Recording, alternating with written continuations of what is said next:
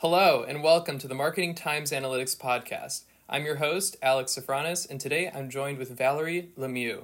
Valerie, would you like to introduce yourself? Hi, yes, thank you so much for having me. My name is Valerie Lemieux, and I led a performance analytics team at IBM, where I worked with Alex, and now I am the Director of Performance Marketing Analytics at CVS Health. Incredible. So speaking of being a director, you are one of the youngest directors ever. How did you do it? Any advice to the little girls and boys out there who dream about making a name for themselves? So one, thank you. That's very nice of you to say. I'd say there are probably three major things that have helped me. Number one is having a team and a good team. Two is always finding ways to be essential. And then three is actually learning how to fail. And I'll talk a little bit more about that. But to start, your team is going to be your most important asset. And your job as a leader is not necessarily to lead a project, but it's to build these individuals. So the first thing I do when somebody joins my team is I try to get an understanding of where they want to go. Do they also want to lead? Do they want to become a data scientist? Do they want to be a CMO? And you have to pay attention to what they want out of their career. And then it's your responsibility as a leader to make sure you're taking the necessary steps to get them closer. So, you're not going to build a team by giving them a list of tasks to accomplish. You build a team by inspiring thoughtfulness, and you have to treat your team as your thought partners and make sure they're a part of the decisions you're making. You pay attention when they're doing work, you pay attention when they're presenting, and you have to actively give your team feedback. It's really important. And over time, your team takes on more decisions and you trust them to do that. And then you take on more work. So if you think about it, right, you only have about 24 hours in a day. It's the same amount of time that Michelle Obama has. It's the same amount of time that Elon Musk has. Whoever it is you look up to, you have the same amount of time in your day. And having one additional person on your team doubles the time in your day. So you have to make sure that you're investing in your team's growth just as much as your own. The second thing you have to do is you have to figure out how to make yourself essential. When you're given a task, you have to see the potential beyond the task you're given. And you have to treat every single task that you're given as an opportunity to deliver value. And I'll explain to you what I mean by that. There was a time when I was asked to build a dashboard for a sales pipeline initiative. And I noticed, right, that the project wouldn't be successful if it wasn't used, if the data wasn't used and the CMOs weren't actually actively checking their data and optimizing it. So what I did was I actually set up an enablement hub, and then I started building consumable packages and to make sure that people could actually understand how the information broke down. I actually set up meetings with each of the individual CMOs to make sure they understood what I was building and to collect feedback so that I could build a better tool. And then all of a sudden, what happened was my job went from building a dashboard for just one project to me advising on strategy and me working directly with CMOs on some of the work. And this kind of concept can be applied anywhere. It's not just a dashboard building, but imagine, right, if you, for example, were asked to create a dictionary of definitions, right? So maybe it's an enablement project that you have.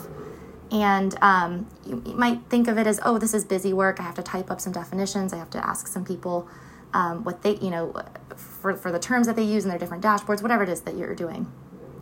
But what if you looked at it instead as, how do I make the best dictionary I possibly could make? And what if I added an index based on category? What if I built it in Tableau and made it searchable?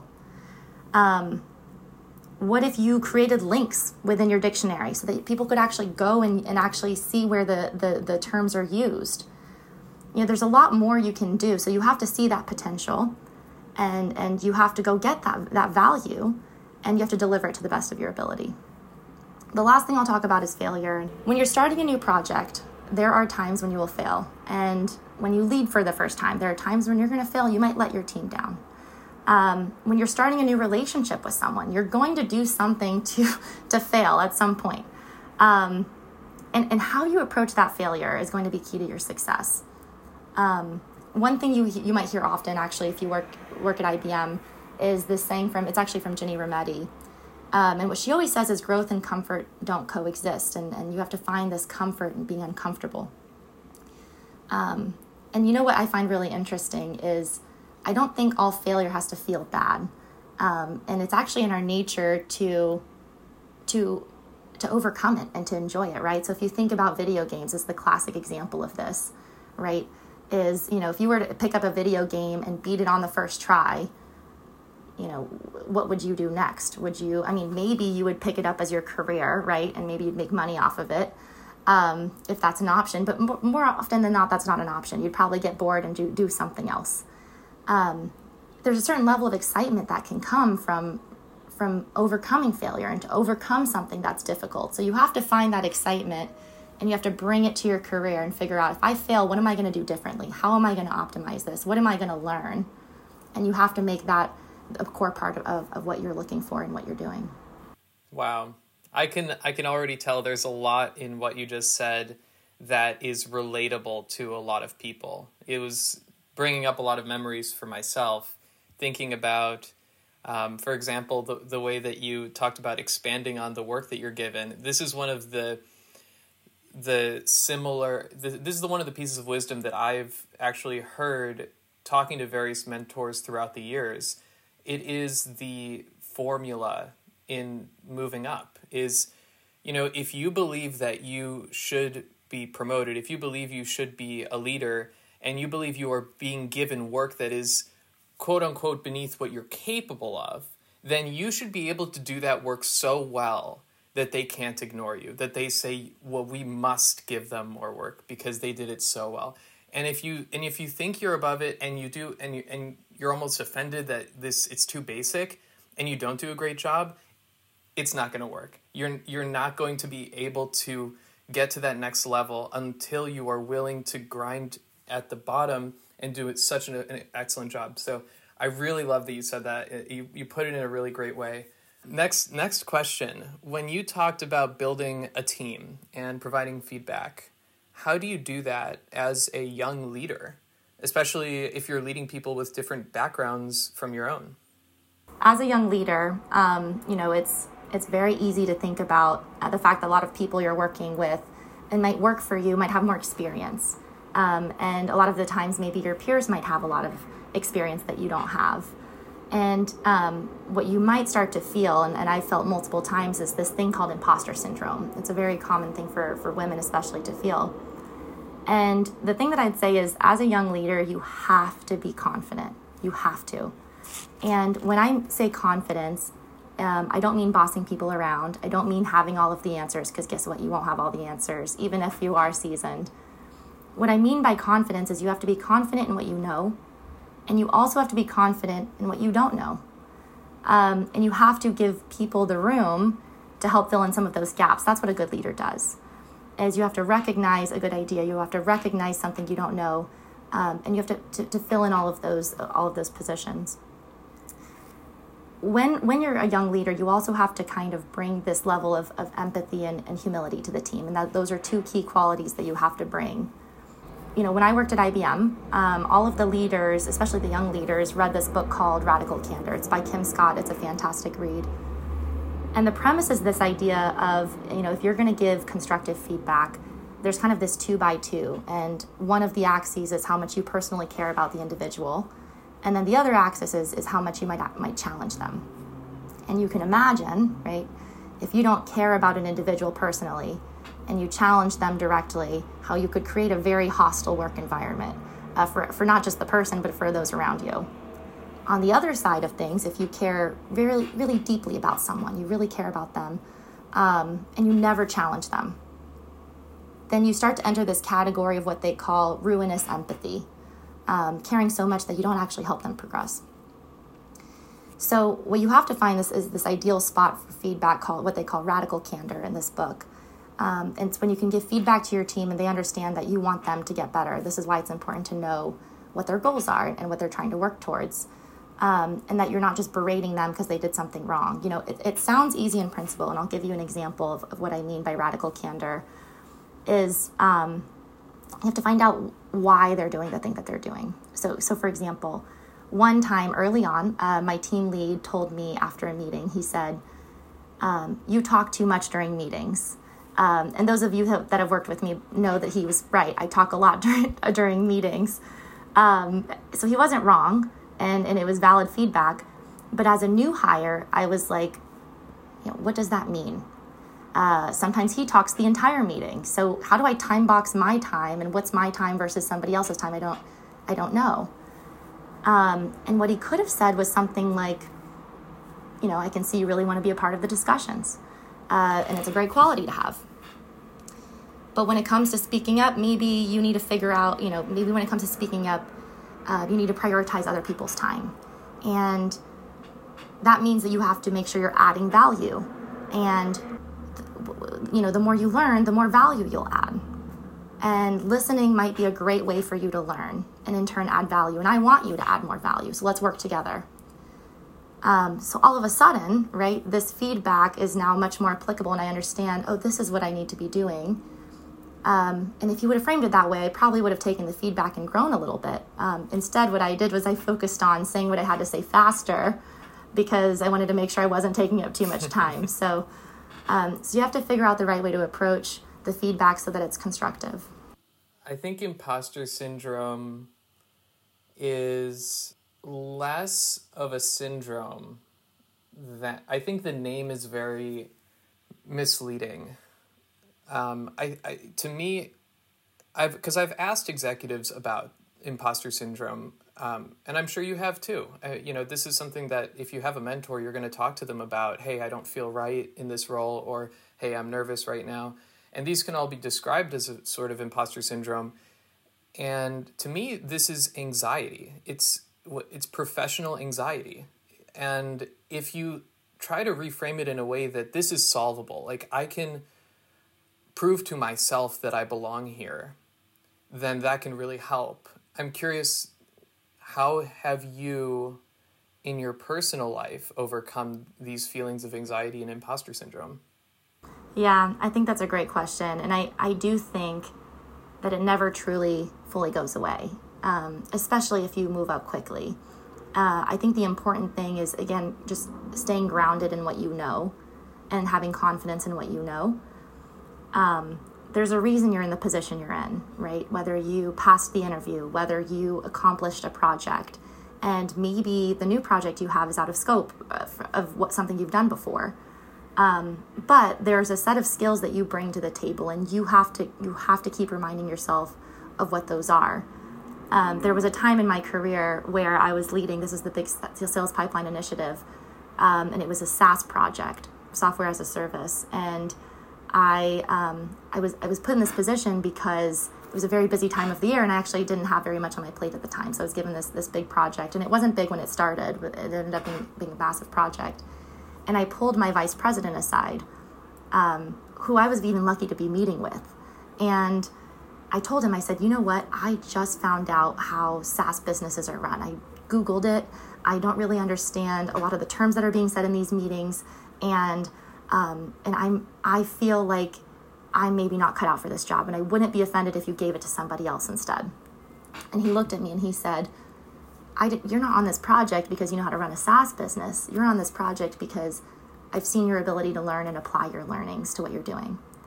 And so I'm not surprised that you don't know how to run a SaaS business. But what you're going to do is you're going to learn, and you're going to figure out how to make this grow. And we were actually able to turn around the SaaS business within 6 weeks because of the analytics we did. So that's what I would say is confidence in what you know and confidence in what you don't know. I don't know how to run a SaaS business, but I know how to do analytics. So how am I going to bring that to the SaaS business? What am I going to learn? And how do I make it grow?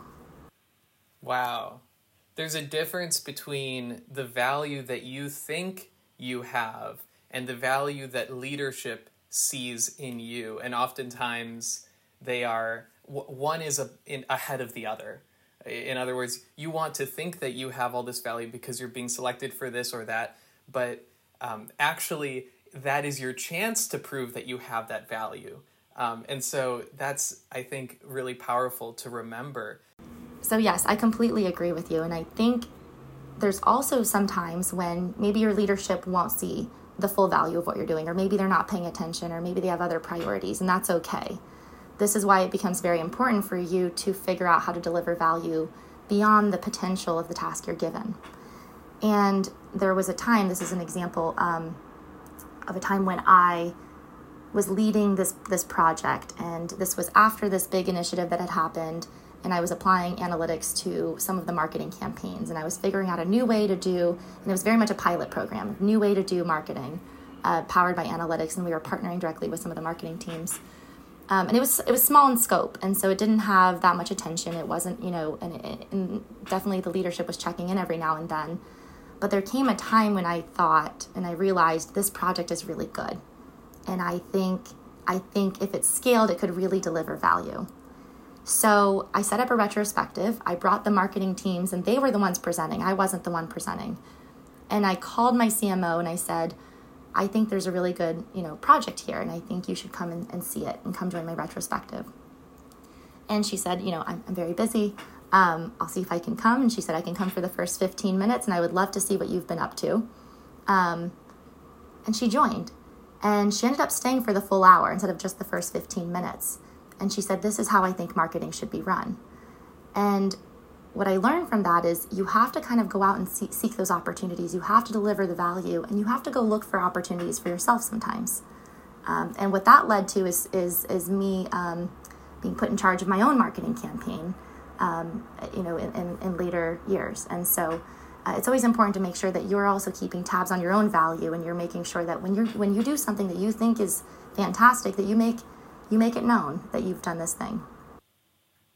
Yeah, be so great they can't ignore you. Exactly. I love that.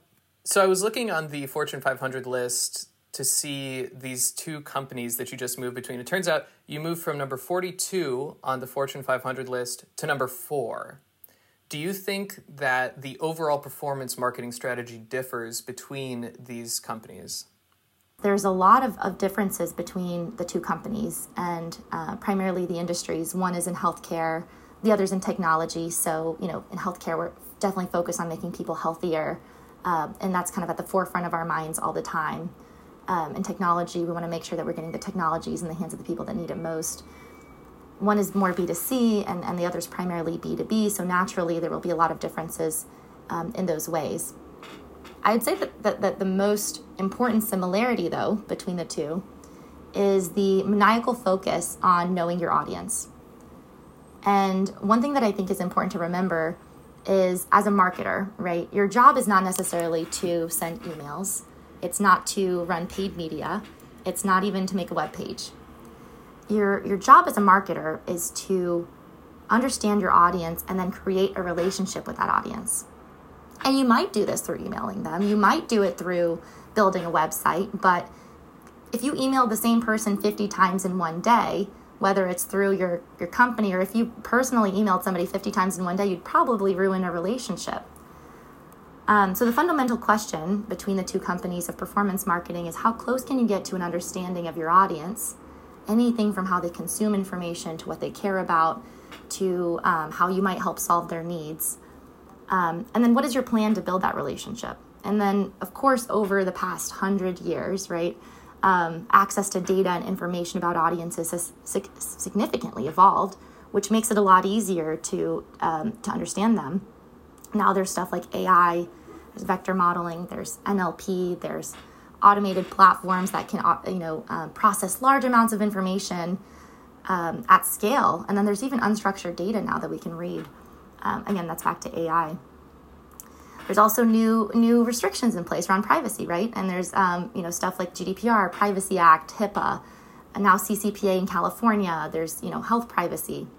So how these two companies execute significantly depends on how they approach the data and the information they have about individuals, and then of course the mechanisms by which they can execute at scale.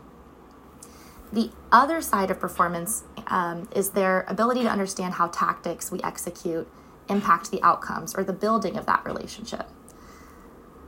One really good example of this is the history of Listerine, which I know sounds kind of weird, but if you think back to the 1920s, over 100 years ago at this point, there wasn't really a market for mouthwash at the time. And Listerine desperately wanted to introduce this new product, and instead of marketing the product, instead they marketed this concept. It was called halitosis. And, Alex, you've had halitosis at some point in your life. And if you're not familiar with this, halitosis is the Latin word it means bad breath. And it was something everyone had been unknowingly dealing with, and it was affecting their relationships, it was affecting their work. It could make you incredibly unpopular. And it could be cured with mouthwash. All of a sudden, the demand for mouthwash skyrocketed, right? And everybody was trying to remedy this horrendous problem. They wanted to get married. They were going to go buy some mouthwash before the proposal. So let's pretend there were other mouthwash brands on the shelves. Listerine certainly created the demand for the mouthwash, but how was their yield? What if someone went to the store and chose another brand instead? If you're the other brand and you're not aware that Listerine is generating all of this demand, you might think you're doing really great marketing, and you might start investing more in your newspaper ads or whatever other channel existed. In reality, you're profiting from Listerine, and you probably just have a better yield strategy because maybe your product is more attractive on the shelf. Now, if you're Listerine, you might think my sales have gone up great. I'm doing a great job, so I'm going to invest more in my marketing.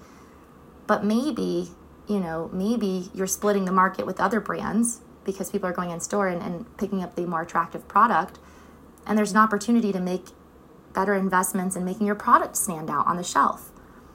So the more information you know about the tactics you execute, and you can tie those to the outcomes that are delivered, the better you can adjust your marketing strategy and then build those relationships. Yeah, that's really powerful. And that also speaks to a very important concept that took me a long time to learn, which is context. Learning business context, learning what's going on beyond what's in front of me, beyond the numbers I'm looking at. Where does this fit into the situation? And so what you're saying is we can look at sales and say, here's why we think this is happening. But there's a very big difference between here's why we think this is happening and here's why it's actually happening. And that disconnect makes for the winners and the runner-ups. If you can really know what's working and you can double down, that's what'll make you a winner. So really powerful story and analogy there. Yeah, I completely agree with you. So you led the innovation marketing team at IBM for a while. What would you say the roadmap to innovative marketing looks like? Yeah, so that's a very interesting question because, it's very relevant right now, especially in the time that we're in. If you look at this past year during COVID, we see how these big disruptions that happen can change the course of innovation or even accelerate innovation. And you can see how marketing has to evolve because of it too. So, for example, now that more people have been at home for the past year, the way information is consumed has changed drastically. The way people make decisions has changed drastically. And therefore, the way marketing is done has to also change drastically. A lot of it's now online. There are new platforms that have emerged. Things like TikTok are now popular. So the future of innovative marketing will be flexible to meet consumers and meet them quickly. And meeting consumers means meeting them where it's most convenient for them, targeted to the individuals that the information is most relevant to, at the time they would most need to see it. And over time, advances in technologies will help us get there. There have been a lot of new trends and new technologies, especially within marketing, that are really exciting. If you look at some of the evolution of even some of our BI tools and the ways that we surface information to people are now more and more powered by AI technologies. And they're now more usable and accessible to, technical and non-technical users. So anyone can go in and build their own dashboarding. Anyone can go in and build their own reporting, leveraging power of things like NLP and search to get to information faster. Then there's also general technology trends that have broader implications than just for marketing. Things like quantum computing has major implications for the future of AI and machine learning, and you can start processing even more information at scale. Advances in security technologies, things like fully homomorphic encryption, can help democratize data to data scientists while tightening safety and security to people's personal information. So, when you ask about things like the, roadmap to innovative marketing, the fundamental and the core principles of marketing, of needing to know your audience and building the relationships, that hasn't changed in the past 100 years. And I don't see that changing in the next 100 years. Innovative marketing relies on our ability to leverage the latest technologies and the information given to us to build relationships with the consumers. I like that you took it full circle there. It's all about relationships and understanding your audience. This has been a topic that's come up a lot. It's about being a mirror. It's about understanding what you're looking at and reflecting it back into the world. And the companies that can do that the best are the most relatable, almost by definition. And definitely the winners in marketing. Thank you, Valerie. I want to thank you again for coming on. This has been a really great discussion. Yeah, thank you so much for having me on, Alex, and I look forward to coming back sometime. That'd be great. Thank you. And thanks everyone for listening. We'll see you soon.